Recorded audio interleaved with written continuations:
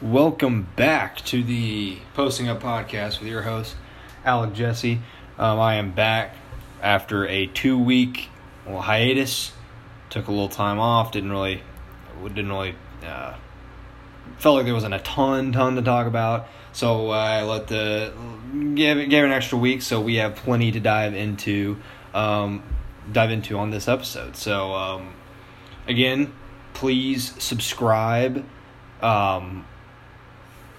Rate, leave a comment, suggestions, let me know what I can do to do better, all that stuff.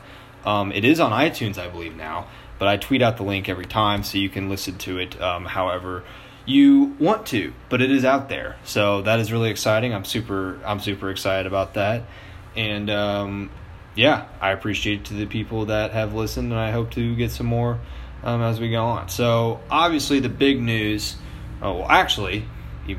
before that, we're less than 3 weeks away from basketball. I mean, we're starting to see now kind of like the scrimmages between the two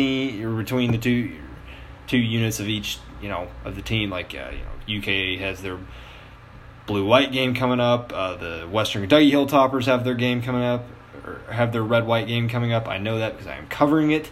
And I'm sure pretty much every other university does as well. And then after that, then you have the exhibition games, some of the charity exhibition games, and then now, of course, you will get the real deal coming up first week of November, I believe. So super exciting stuff. Or is it second week? I think it is the second week, but regardless, super exciting stuff. I cannot wait to get for it to get tipped off, but we must start with the obvious big news in college basketball, and it's the trial. It is the corruption trial. It is still going on. I think it's been ongoing for about 3 weeks now, so it's still going strong. And really interesting stuff has come out of that trial since we last talked. Obviously, the Brian Bowen deal with his dad essentially kind of letting that recruitment be bought by multiple schools, Oregon, Creighton, DePaul, some of the ones implicated. Louisville, obviously, Kenny Johnson was heavily implicated in that. But then the big fish kind of, or I guess you could say like the big domino dropped with Kansas now heavily included in this. Obviously, they were mentioned before with the Silvio De Sousa, but it wasn't Kansas that, or at least at first when the testifying started, it wasn't Kansas wasn't directly implicated. It's just that Silvio De Sousa's family took money maybe from Maryland, and thus could render him ineligible for the remainder of his college career. He had to go on to the pros, but Kansas now is very much implicated in this. There have been texts between top consultant for Adidas, TJ Gasnola, and Bill Self. And here's some of the text messages. So this is whenever Kansas was finishing up getting an extension with Adidas to be the main apparel of the university. And he said, so this is from Gasnola, Hall of Famer, thank you for the help with getting this extension done. Thanks, brother. And then Self replied, I'm happy with Adidas, just got a couple real guys. And then Gasnola responds, in my mind, it's KU Bill Self. That's what's right for Adidas basketball. The more you win, have lottery picks, and you happy. And he wrote, I promise you, I got this. I will never let you down, except, and then he typed out DeAndre, kind of, which is code for DeAndre Ayton, because obviously everyone thought he was going to go to Kansas, and he ended up at Arizona. But he said, I have never let you down except for DeAndre, LOL.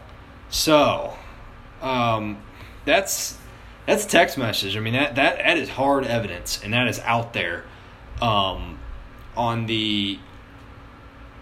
that's out there for everyone to see. I mean, there's no hiding from that at all. So, I mean, where it goes from here, no one really knows. But it sounds so. Here, let's see. Gasnola admitted to making a $15,000 payment to a family friend of DeAndre Ayton to try to get him to play for an Adidas school, probably Kansas, because that was, his final three was Kansas, Kentucky, and Arizona.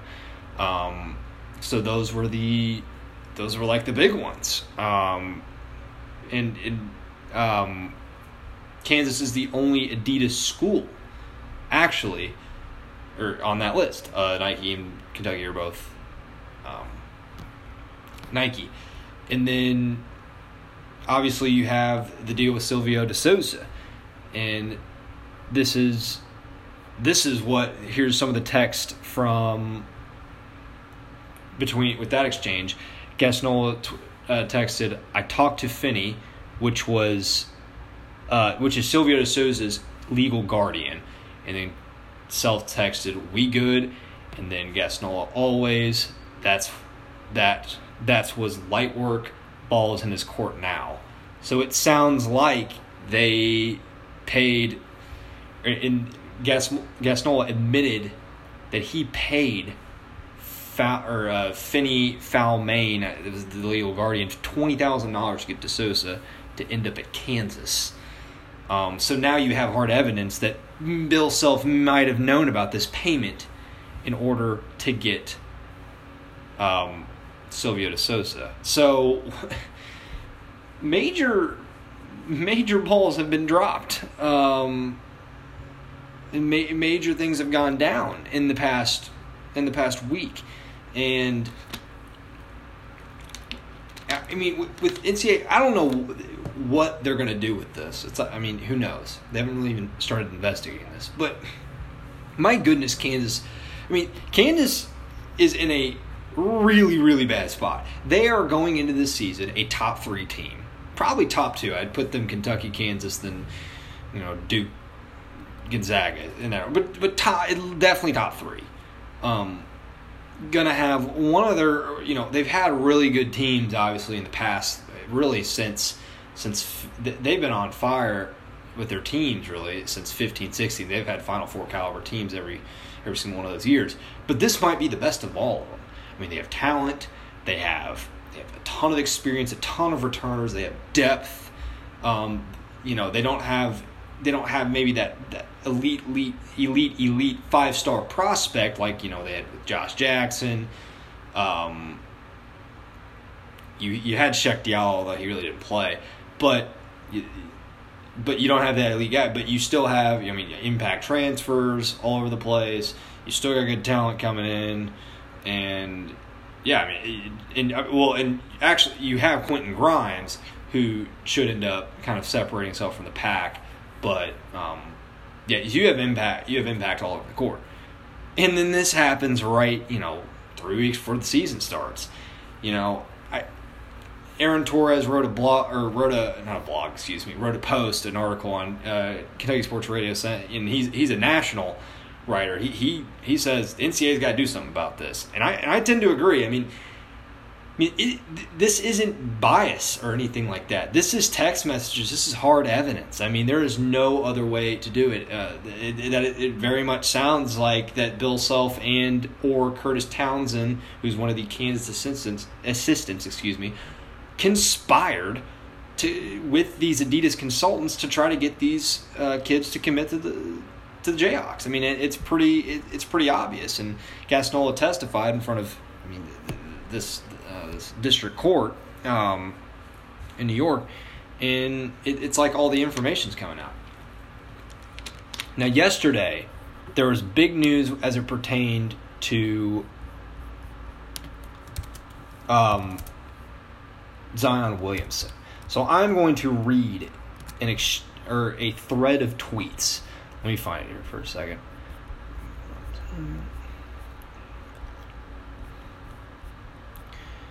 Let's see, where is it? No, it is. Oh, here we go. So this is from Dan Wetzel, he's a college basketball.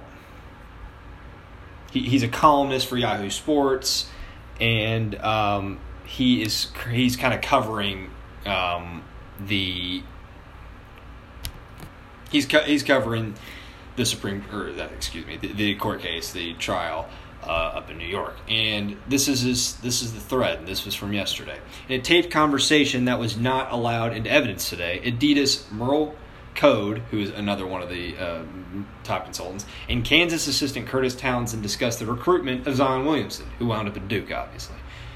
In arguing for admission, a transcript was read by Code defense attorney Mark Moore. Code: hey, but between me and you, he asked about some stuff. I know what he's asking for. He's asking for opportunities from an occupational perspective. He's asking for cash in the pocket, and he's asking for housing for him and his family. Now remember, over the summer, there was a lot of buzz between Kansas and Zion Williamson, and a lot of it had to do with the Adidas ties. That Zion played on the Adidas circuit throughout his AAU career, and I think a lot of people thought Kansas being a big name school recruiting him, and I think a lot of people thought that the Adidas ties were going to be extremely important in his recruitment and could potentially sway his decision. It obviously did not, but that also we'll get into kind of the Duke perspective on this as well. We continue. Curtis Townsend: I have got to try to work and figure out a way, because if that's what it takes to get him here for 10 months, we're going to have to do it some way. So, I mean, that is right there. That's win at all costs. That's, Zion Williamson, YouTube star, sensational basketball recruit, immediate impact performer. What we got to do to get him, we're going to just have to suck it up and do it. But it was denied into evidence due to the limited context of it. But that is kind of the brief little excerpt of that thread. Really, really interesting. And if you're Duke, you have to wonder. So it sounds like Kansas was offering him up some quite a bit of benefits, and he ends up at Duke, obviously. Now, granted, there were schools recruiting him until the end. It's not like that everyone left and Duke was the only one there to take him. Kentucky was recruiting him. Obviously, Clemson was recruiting him. But you have to wonder how bought was his recruitment, because Kansas was obviously offering up some stuff. Did he just turn down all the money potentially and all the benefits that Kansas was obviously willing to provide to go to Duke for free? For nothing, just take the scholarship and go, run with it? Or is there more to the story than that? Now, obviously, Duke has not been mentioned in this, so I'm not going to sit here and say that Duke's cheating or anything like that. But it's very clear that there was an element to Zion Williamson's recruitment that was not the cleanest, at least by NCAA rules. Whether that's morally or ethically correct, that's a different debate. But we're going to go by what is considered, violation on the NCAA. That is not clean. So you have to wonder, with Zion Williamson, how bought was that recruitment? What benefits could have been? What benefits were offered, and what did Duke end up doing? I mean, there's all relatively, interesting questions that hopefully we'll get answers to. But it's going to be hard for me to imagine that Zion doesn't play this year just because of that. I think the NCAA kind of needs Zion Williamson. It's one of those deals where, like, last season, when all the spreadsheet came out and you had Kevin Knox, Miles Bridges, Wendell Carter, all these guys, you're not going to take those teams out of the tournament for that, because that would tank the ratings. So I think for the NCAA, it's also a money game, and I think to hold out Zion Williamson for this, they're just not going to do it. They'll obviously investigate it, but they're going to take their sweet time, and then by the time that they find any findings, they come to any conclusions, Zion will be long gone in the NBA. That's my assumption. So I hardly believe that anything will come of that in the short term, that is. But it's interesting that, man, like, if, as a Kentucky fan, Clemson fan, whatever, think about how bummed out you were whenever you didn't get him. And now you're reading this, it's like, man, maybe, because, as the Kentucky fan of me says I'm glad he's not on the team now. Because, I don't want to deal with that. You don't want to have, and I know, Cal doesn't either, but as a fan, you don't want to be associated with someone that their recruitment was potentially bought. It's one thing when an agent gives a guy money up front and then they sign with them later. That's not really a bot recruitment, because that's not swaying where that recruit goes to school. It's just kind of like, hey, I want to be business partners with you in the future. Here's a little, benefit here. Just, come back to me later. And I think, honestly, as far as that goes, marketing is just my opinion. Recruits should be able to do business with agents before they get into college, and they should be able to market themselves. I don't understand why that's a big deal. I mean, I think, what is it? In hockey and in baseball, they're allowed to sign with agents early, but in basketball and football, they're not. It just doesn't make sense to me. And then the marketing themselves. I mean, if you're good, if you're supremely talented, that you should not be, that should not be held against you. I mean, that's like, it's like, the free market. You get into it. What you put into is what you get out. And if you're really good, then you should be able to make money off of it. I think 100%. But anyway, just my thought on that. But anyway, this is different because it's clear that, Kansas might have been offering him some money. It wasn't just an agent. It wasn't just, even just a shoe company. This is assistant. This is assistant Curtis Townsend talking about, hey, we got to get this guy. It's the shoe company's one of their top consultants conspire with an assistant coach to land a top recruit. At least that's according to this text messages. Now, this was not used in evidence, but it's interesting that it's out there. It's on Twitter for everyone to see. So make of that what you will. But I think, for Kansas, timing couldn't be worse. And there's always been a little bit of shadiness around the Kansas, kind of what happened with Louisville, right?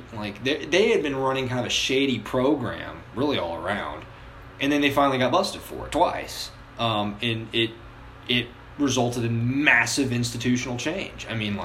New president, new AD. They totally cleaned house in every aspect of what they could have done. The only guy really left. And they have Dan McDonald, their baseball coach, But the only, other guy is Bobby Petrino. He outlived both Rick Pitino and Tom Jurich, which is incredible. No one would have guessed that, I think, when Petrino got rehired. Joined back with the university, and I think it was 2014. So, interesting stuff. Now, also, some very interesting stuff as well with Will Wade. And he has since denied this, but there was a tweet out there. Tiger Rag tweeted, reports transcript of a wiretap recording involving an alleged conversation between LSU coach Will Wade and defendant Christian Dawkins about a potential recruit was read aloud during the federal court basketball fraud trial on Tuesday yesterday. I think that might be in the thread as well. I'm going to go look. But here we go. So also, prevented from becoming evidence but read out in court was a conversation between Will Wade and defendant Christian Dawkins about 2019 recruit Balsa Koprivica, who hails from Florida. That was a guy that Louisville was trying to buy. I remember because they were mentioning, because right around the time when all hell broke loose last year with all this stuff, Balsa Koprivica, his crystal ball was almost unanimously Louisville. It looked like they were going to land him. And then all of a sudden, it comes out that Louisville was trying to pay for a 2019 recruit, a top 2019 recruit. And at the time, Balsa Koprivica, he has since dropped quite a bit, but was in the top 2025. And it was pretty clear that that's who they were trying to get. But continuing, Wade is commenting to Christian Dawkins that he can give him what he needs, meaning money, if a player from Florida, Koprivica, plays for Louisville. And then Dawkins responds, would you want Balsa? Wade, oh, the big kid? Dawkins, okay, but there is other blank involved in it. And then Wade, I've got to shut the door. I can get you what you need, but it's got to work. Ooh, I mean, and we're talking about Will Wade, an upcoming new coach. I believe, he is in just, I think this is he is in his second year. Last year was his first season. And he took an LSU team that was picked, I think, second to last or last, one of the two. And he made them a very competent basketball team. I mean, they were much better than anyone thought, Tremont Waters. And now this year, it's like they're looking, I think I have them ranked inside the top 15. And then this comes out. Now, Will Wade has since come out. I think the SEC Media Day is today, and he has come out and denied these allegations against him. But, wow.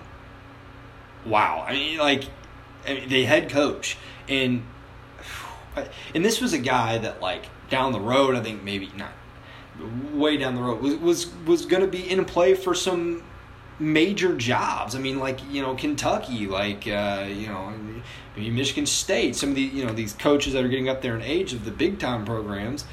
Will Wade, I think, was going to be considered maybe a candidate down the road, and then this happens. And, I mean, if you're an LSU basketball fan, which I know most of them don't care as much about the basketball team, but, I mean, I'm sure there's some out there. I mean, it's a huge blow. And, I don't know what in the short term comes of this. I don't know how you handle all of this immediately, but that is not a good sign. That's just not a good sign whatsoever. So, I think that's interesting. They also there was a payment for $1,200 to Markelle Fultz, to the handler of Markelle Fultz. While he was still at Washington. Again, with Washington, they already kind of cleaned that house, and that year that Markelle Fultz played for him, they were quite horrible. So I don't know how much comes of that. But Lorenzo Romar was the coach then. He has since gone. They have a new head coach, so I think Washington, if it's kind of irrelevant, even if Fultz was paid by someone. If it got vacated, you'd probably like to see it, because I think they almost had double losses than they did wins. So there you go. And then here we go. So some more stuff about Brian Bowen. So these are text exchange between Kenny Johnson and Rick Pitino. Johnson, Coach DePaul is trying to pay Bowen $200,000 to come there. Crazy world. Oregon, DePaul, desperate times. Tino responded, yep, we are going to be okay. And then, so Michigan State supposedly offered nothing. And then, let's see, what... But it sounds like that Bowen did not want to end up there. Dawkins told him, go to Michigan State, keep it simple. But his father, agreed, saying it's up to him. He said he's not feeling him. I'm for Michigan State. It's him. So, but it's interesting that Michigan State, it was testified that they did not, Bowen's dad testified that Michigan State didn't offer anything to the son. But it's amazing how bought that recruitment was. You have DePaul, you have Oregon. Because remember how interesting that recruitment was, just for looking from the inside now, before you knew any of this was happening. His list, it looked like for the longest time it was going to be either Arizona or Michigan State, right? And then it just seemed like there was every day he was adding a school to the list. You had Texas, I remember Texas getting crystal ball picks. I remember DePaul, Creighton getting crystal ball picks. I think I remember Oregon, one day, I looked at, and then Oregon's getting a bunch of picks, and then obviously it ended up being Louisville that he signed with before it all broke. He didn't narrow down his recruitment, he expanded the recruitment. And so, yeah, very interesting. But yeah, that's all Dan Wetzel. Follow him, he's got the latest on it. So I'm very happy that I got to or that's out there. So I got to share that. But anyway, so just very very extremely interesting stuff going on. I'm really eager to see what happens of this. So some of the coaching reactions to this. Coach K called it a blip, and he doesn't think that there's all that much corruption going on. He doesn't think it's he really didn't think it was a big deal. He kind of denied that all this was going on. He kind of just thought it was fake. And he said that, I think it was either Monday or Tuesday, and then the Zion stuff came out. So he's getting kind of blasted for the media for that. Cal kind of came out and said today, because he was obviously asked about it, he thinks this is quite a black eye. I think this is, looks very bad for the sport, which I would agree it does. But he also went out and said that, whenever you have guys wanting things extra, recruits wanting, they just walk away. He went out and just said that today. And that there had to be times where that was the case. And you think about it, like all the times that, UK maybe looked like they were going to go on this kid, and then they didn't. It was like, oh man, tough loss. But it always ends up to be like a saving grace. It just happens to work out. I mean, with Zion Williamson, now they did go after him till the end, but maybe it was a blessing in disguise that he didn't. Emmanuel Mudiay. I mean, that was another guy. Pretty shady recruitment. Didn't even enroll.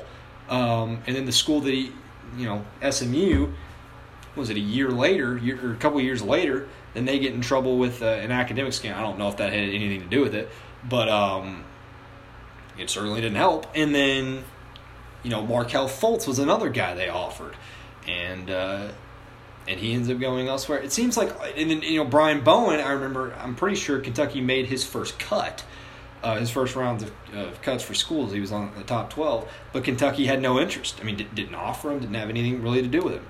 So it's amazing that Cal says that, and there's actually kind of some evidence kind of behind that. Like, they don't, all these guys, these shady recruitments, DeAndre Ayton, I mean, UK didn't recruit him for really at all. He put him on the list, but the UK really didn't recruit him all that much. Thon Maker, Cal kind of said, I don't know if he got paid or anything like that. He may have just been holding out to go to the NBA and had no interest in going to college. But he was like, let me know when. He kind of told his guardian, like, let me know when he's ready to be recruited. I mean, I'm not messing with it right now. So I think for John Calipari, he kind of practiced what he preached right there, and it's Kentucky has since not been implicated. Now, when the Dawkins spreadsheet came out back in February, you did have Bam Adebayo on it, you did have Kevin Knox on it, but however, that was just dealings with agents. That was not Kentucky, being paying anyone. So, but I think there's definitely some truth to what Cal said today, but I don't know what you do with all this stuff. I don't know how you get all of kind of the filth out of the recruitment process for basketball. And Cal said today he doesn't know if this trial is even going to help fix it. I mean, there's going to be, with as much as, and I think it might have been Rick Barnes said, cheating. I think he said that like basketball coaches around the country acknowledge that it happens for sure, and but he says it's not going to stop because of what's at stake, and that's a great point. I mean, there's jobs on the line, there's titles to be won, and it's all that stuff. So, it's just interesting that Coach K really just dismissed it and didn't really acknowledge it and said it was just a little blip. And right, and then now one of your star players is very much implicated in this trial. Now, obviously, it wasn't used as evidence, but it's out there. The NCAA sees this. So, yeah. So I thought, first half of the show, I would start off with that. That's obviously the headliner. I will obviously keep you updated. I think I covered most of the most important stuff. I mean, Kansas was the big one, and I'm going to be very eager to see what happens to Kansas.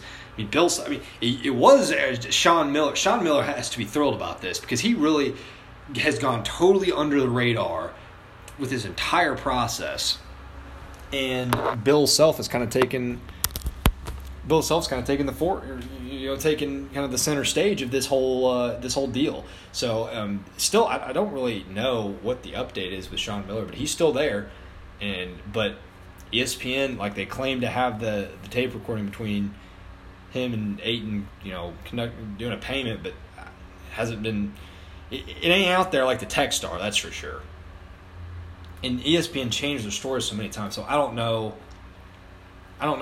really who's in the right with that, but it's clear something probably went on. I mean, DeAndre Ayton's recruitment was very shady from the beginning because he was, with as good as he was. I mean, we're talking top pick of the draft, and no one really recruited him, and that in itself, I mean, that kind of tells you something.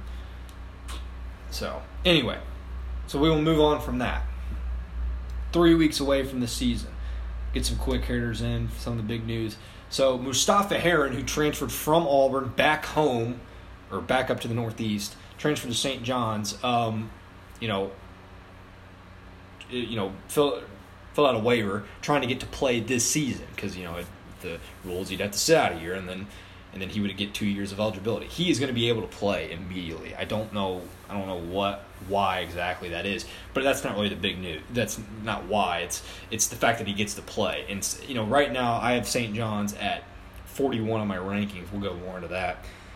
But they're going to get a big bump up. I mean, they have a really good lineup.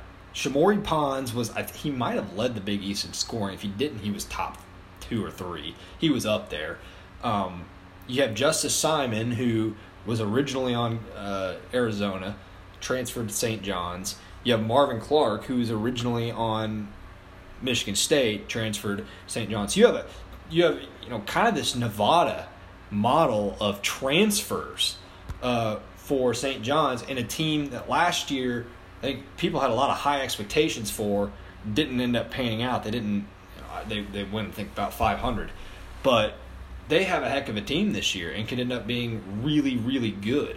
And they're doing it via the transfer market. Chris Mullen's been able to snag some decent recruits. They'll find their team here. Brian Trimble and who else they got? And Shamori Pons was a pretty high up recruit in 2016. So they've been able to snag a couple good recruits, and then you pair it with the transfer they brought in.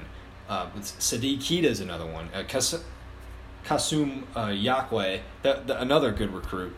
I think that was pulled in by Steve Lavin, I think Steve Lavin was the previous coach. I don't remember. But anyway, they have a much better roster this year. Look for them. They may be the most talented team in the Big East. Villanova's better than them. I think Marquette's probably better than them. But as far Xavier, they're better than Xavier, I'd say, and they may have more talent than any of the other schools. They could end up finishing in the top 3 in the Big East this year. Big news coming out of New Jersey with the Heron. With Heron being able to play. And Mustafa Heron, really, really, physical player, can get to the rim. I think in Auburn, with the way that they play, that fast pace kind of, shoot it around, I think he needs to be featured in the offense. St. John's, they're kind of all over the place, but they play a little bit more iso ball because Mustafa Heron, you can make the argument, kind of bogged down Auburn, so it was maybe a mutual parting, but he's still ultimately really talented. I mean, talking about a former 5-star recruit, but very physical, can get in the lane, can do a lot of things with that. So big news for St. John's. And some kind of crappy news. See, Andrew Jones, who is now, I think he's in remission, he's back with the team, I think he's practicing. And he fractures his toe. So I don't know how long he's going to be out. Let's see. He's out indefinitely, it says. So that's a bummer for him, but hopefully he will be able to. He will be able to get back on the court in no time. So, yeah. Andrew Jones, yeah. I mean, when he was healthy, maybe the most talented player on the roster. Really good guard, good shooter, good scorer. Really, it's just a bummer that he came down with the leukemia last year. But all, very, very awesome that he is back and healthy as far as that goes. But yeah, he's gonna have to deal with a broken toe for a little bit. So something that was interesting. So Ben Howland today, who's now the coach of Mississippi State, going to be in his third or fourth, one of the two. He said that Tennessee was the team to beat in the SEC, and that people, I think someone was like, well, what about Kentucky? He's like, Tennessee beat Kentucky twice, and they're returning everyone, so they're clearly the team to beat, which I think is interesting. I think Tennessee's really good. I mean, I think if you had to tier the SEC, if you had to tier it off, I think you have Kentucky, Tennessee, Auburn's kind of your top tier.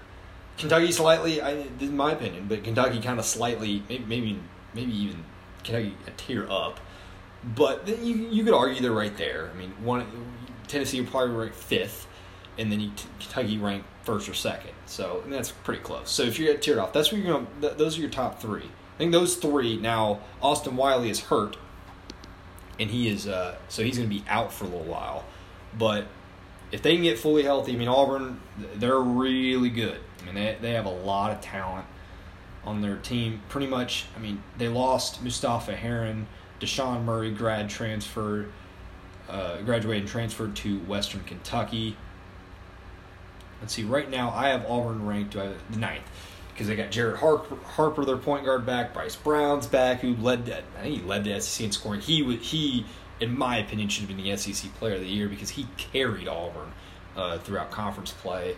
Samir Dottie, who was a transfer from VCU, will step in to the small forward role and is a better facilitator. So he's not going to be taking the ball going one-on-one a lot like Mustafa Heron did. The ball will flow more. Chuma Okeke, who played pretty well in a smaller role last year, he's like was one of the lone guys that was 6'8" or taller on Auburn's team last year. And Austin Wiley being out, but Auburn made the tournament, was a 4 seed without him.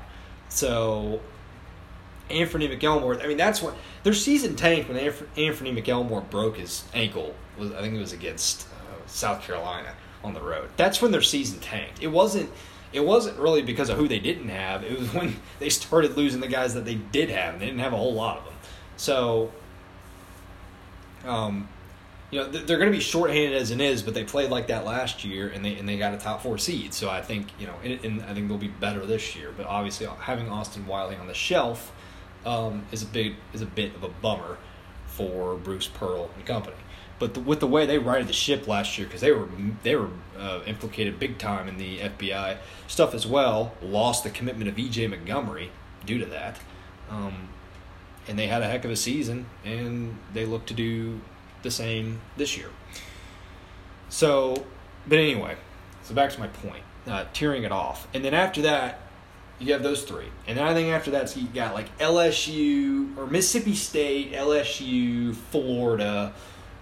That's probably what I go with.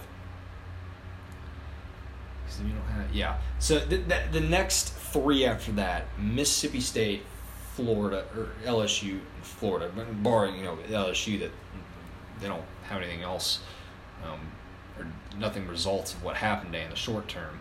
Yeah, Right now, I probably will change this, but I have LSU ranked ahead of Mississippi State. I'm probably going to put Mississippi State ahead of them because I like their backcourt a lot, quite a bit. But I think it's interesting that that opposing coaches, and one, but it could be a shared thought, favor or think that Tennessee is the team to beat. And I know that they won last year twice. And they're a really good team. They're bringing everyone back. But I think the talent gap is what's important here. Tennessee, I think, is an Elite Eight team. I don't think they're anything better than that. I don't think it's possible because they don't have enough NBA talent on their team. NBA talent wins out. It does. Look at the past teams that have won it all. Last year, Villanova. They had 3 guys in the first round. The year before that, Carolina, Tony Bradley Jr., who's a reserve, went in the first round. And then Justin Jackson was a lottery pick. The year before that, you didn't really have a ton of NBA talent. That Villanova team is more of the exception, but they still had a ton of returning players, and they had players on their bench that would eventually get to the NBA. It's not like they didn't have anything. And then the year before that, Duke. Okafor, Winslow, Jones, speaks for itself. And then, even the year before that, you had Shabazz Napier as a first round pick. You have to have some sort of first round talent. And with all due respect, Tennessee does not have that. They have good college players. They have really good college players. Grant Williams is a beast for the college game, but his game will not translate to the NBA. Maybe 15 years ago it might have, but not today. Admiral Schofield's your best bet, but you're looking at an undersized. You're looking at a short 3. Can he play 3 in the NBA? I don't know. He can't play power forward at 6'5". That's for sure. He's a good shooter. He's a decent shooter, but playing power forward at 6'5" in the NBA these days, that's a little too small for small ball. But that's the size of 2 guards in the NBA. So, with Kentucky, you're obviously going to get that reload, and but they have guys coming back, and I think legitimately good players. You look at P.J. Washington. He might. I think Keldon's the best, but he's terrific. P.J. Washington will probably be. He's going to be definitely a top 10 player in today's college basketball. He's just really good. The way he's changed his body, he just looks more confident. He's expanded his skill set. He looks great, and he's shooting the ball better. I don't know that you have returning guys that have a chance to be first round picks. I think both him and Nick Richards have a good shot. Nick Richards looked awesome in the Bahamas. I went into that, and then the class coming in. Pretty much everyone that Kentucky brought in is better than the coaching staff expected. E.J. Montgomery might be the exception because he's a little behind, but he's still. But they acknowledge how skilled he is. Actually, Cal said, after Big Blue Madness, EJ was playing all right, and the scouts came and he went off. He was just awesome. And I think Ashton Hagen's maybe his offense is a little behind, but he's way better defensively. He's awesome defensively. And Emmanuel Quickley, way better than anyone thought. I just find that interesting. Kentucky plays at Mississippi State, Auburn, and Tennessee this year, and Florida.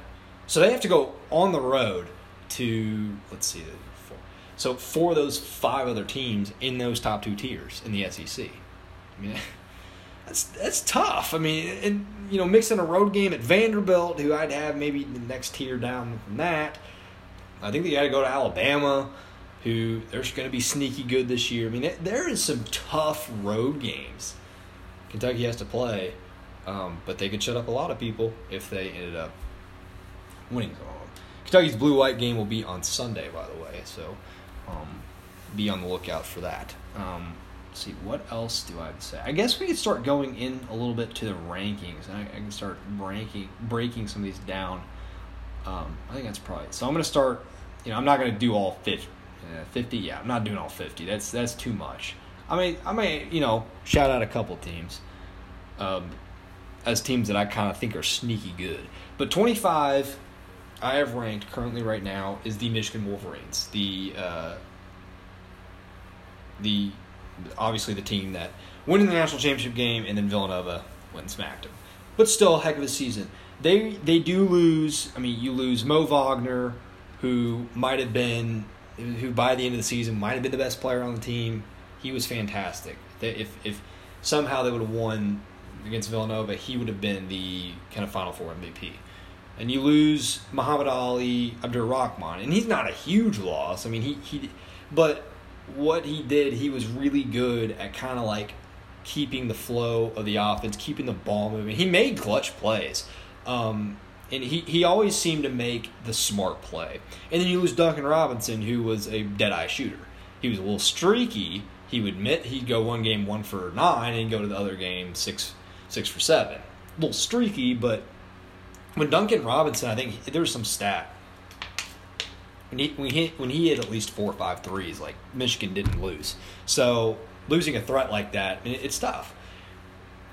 But who you do have, Xavier Simpson is back, one of the best defensive point guards in the sport. Jordan Poole, who kind of showed everyone that he is a clutch shooter. He's the guy you go to with the game on the line, can make shots.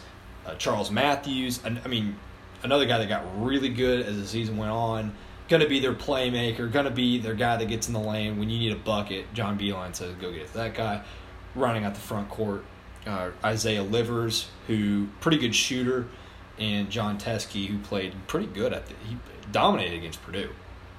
And then, a really young bench, but a good recruiting class brought in Brandon Johns, Ignas Brazdeikis.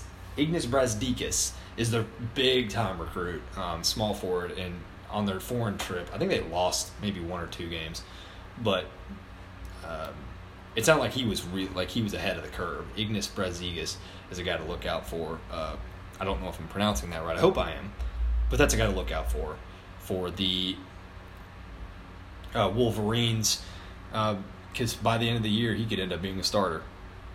So that's who I have. They lost. Let's see who else. Jaren Simmons, Ebo Watson, transferred. Jaren Simmons, he was a grad transfer from Ohio.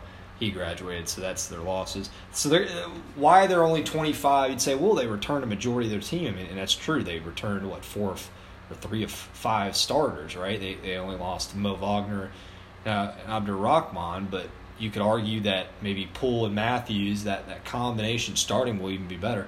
I just think their bench is really young. They're going to have to prove themselves, and the Big Ten this year is going to be tough. There's going to be some competition, certainly at the top, and they're going to have to, with Michigan State. I think Penn State will be pretty good. I think Purdue will be solid.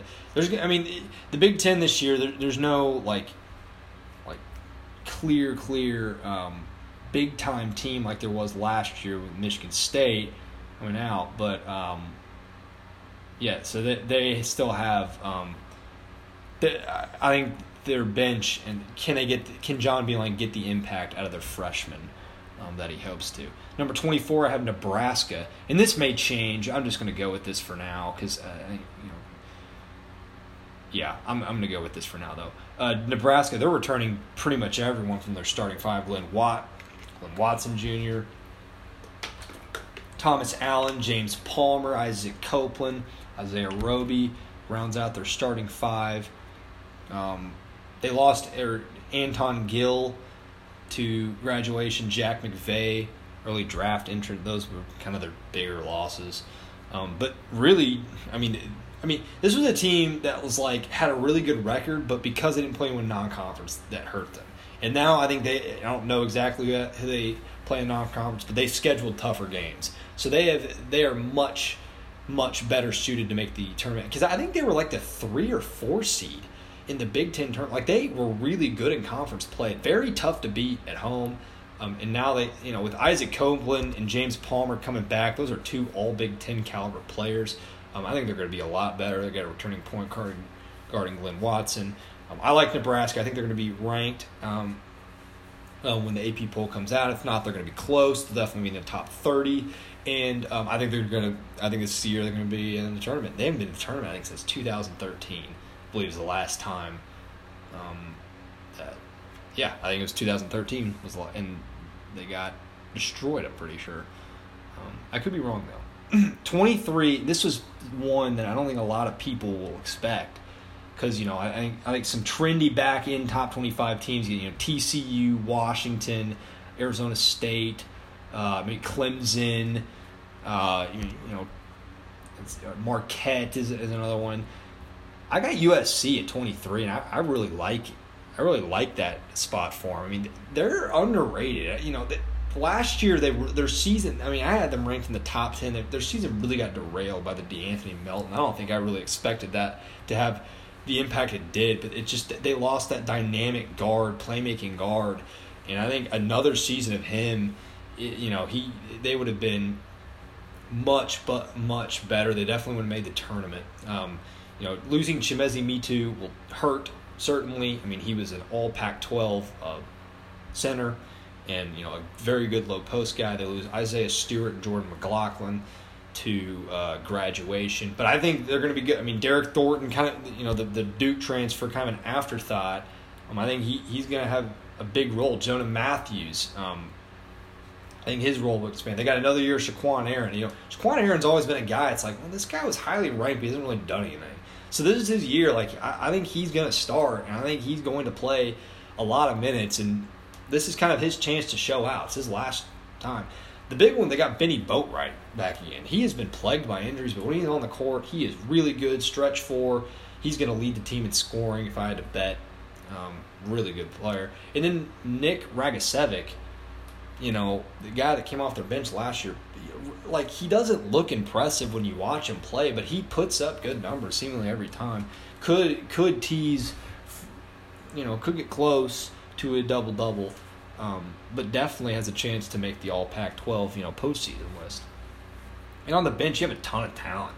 Kevin Porter was one of the best players, one of the best players for the class of 2018 in the spring. He made big jumps, super athletic. I think he made the Nike Hoop Summit team. He was dominating the practices. He went from 40-something to 25 on most of the rankings, and he was just, he's a freak athlete, a specimen, going to be really good. Charles O'Bannon is another one of their big recruits, going to be a good scorer for them. Elijah Weaver. They props to Andy Enfield for getting a really good class. It just didn't seem like that was possible with the FBI stuff. And I think he got a top 5 class with O'Bannon. O'Bannon might have been a 17 guy. I can't remember. But Kevin Porter and Elijah Weaver those were 2018 guys. Jaron Brooks. Everyone thought he was gonna go to either Washington or St. John's, and he ends up at USC. And, good power forward prospect in him. So they have a really nice roster. But, they're a little light in the front court. Benny Boatwright has had injury problems. Shaquan Aaron has been inconsistent. So those are two storylines to watch. And also Derek Thornton. How does he react? I think he's going to be the starter point guard. He's got the reins again for a major program. We'll see, because he really didn't play much of a role last season, and he could have. He was eligible to play. 22, the Indiana Hoosiers. They are back. Obviously, the big one, Romeo Langford. I had to get him kind of a guy. Now, the scandal, the FBI corruption thing, that helped him, because I think he was going to Louisville if not for that. And I think UK really didn't. They kind of let him go. They knew how talented he was, but I don't think the coaching it didn't mesh. The coach-player relationship didn't mesh, so Kentucky kind of let him go. Kansas was on a list, never a real possibility. It was really, and trying to think of who else. Duke wasn't a major player either, so he ends up at Indiana, and I think that's big time. You have to big props to Louisville, right? Because Louisville could have had a heck of a class, and he would have been the headliner, and he is instead a Hoosier. But obviously, he's going to be the guy. He's going to be the main focus. He's going to lead the team scoring. He's going to be a top 5 pick. Supreme scorer, good athlete, super smooth. I think with Romeo, it has nothing to do with talent or ability. It's just, can he stay engaged? Can he, handle the pressure? Hometown school. It's a big stage for him to be on, and there's going to be a lot of people kind of, wanting him to take him to the promised land. So that pressure is going to be tough. Devontae Green's back for a final year. You have a good front court with Juwan Morgan and Deron Davis, two upperclassmen. Morgan a senior, Davis a junior. Should have that's a nice front court. I mean, Juwan Morgan, I think, tested the waters. He's always been a nice player. Like, he can play inside, outside, pretty versatile, good touch around the rim, decent shot. I like Juwan Morgan. And Justin Smith, I think he's a big-time 2017 recruit, looks to slide into that small forward spot. Pretty talented guy as well. And they got a pretty deep bench. Race Thompson redshirted last year, so he's got a year under his belt. Demezi Anderson, I think Demezi Anderson and Robert Finney both are also Indiana natives. And then obviously the grad transfer, Evan Fitzner, gives them a stretch four, very valuable in today's basketball. So that's a pretty big one for Archie Miller. But yeah, they definitely should be ranked. That's another team, even though the Big Ten doesn't have any not supremely elite teams, they have a lot of solid teams that are going to be fighting it out for those top spots in the Big Ten. Next up, Syracuse. Now, Syracuse's roster at first glance is not impressive. It never really is. But Jim Boeheim just knows how to get that 2-3 zone to the Sweet 16. And, they returned their entire starting five. They didn't lose anyone. They lost. Well, the only guy they lost was Matthew Moyer. He transferred to Vanderbilt.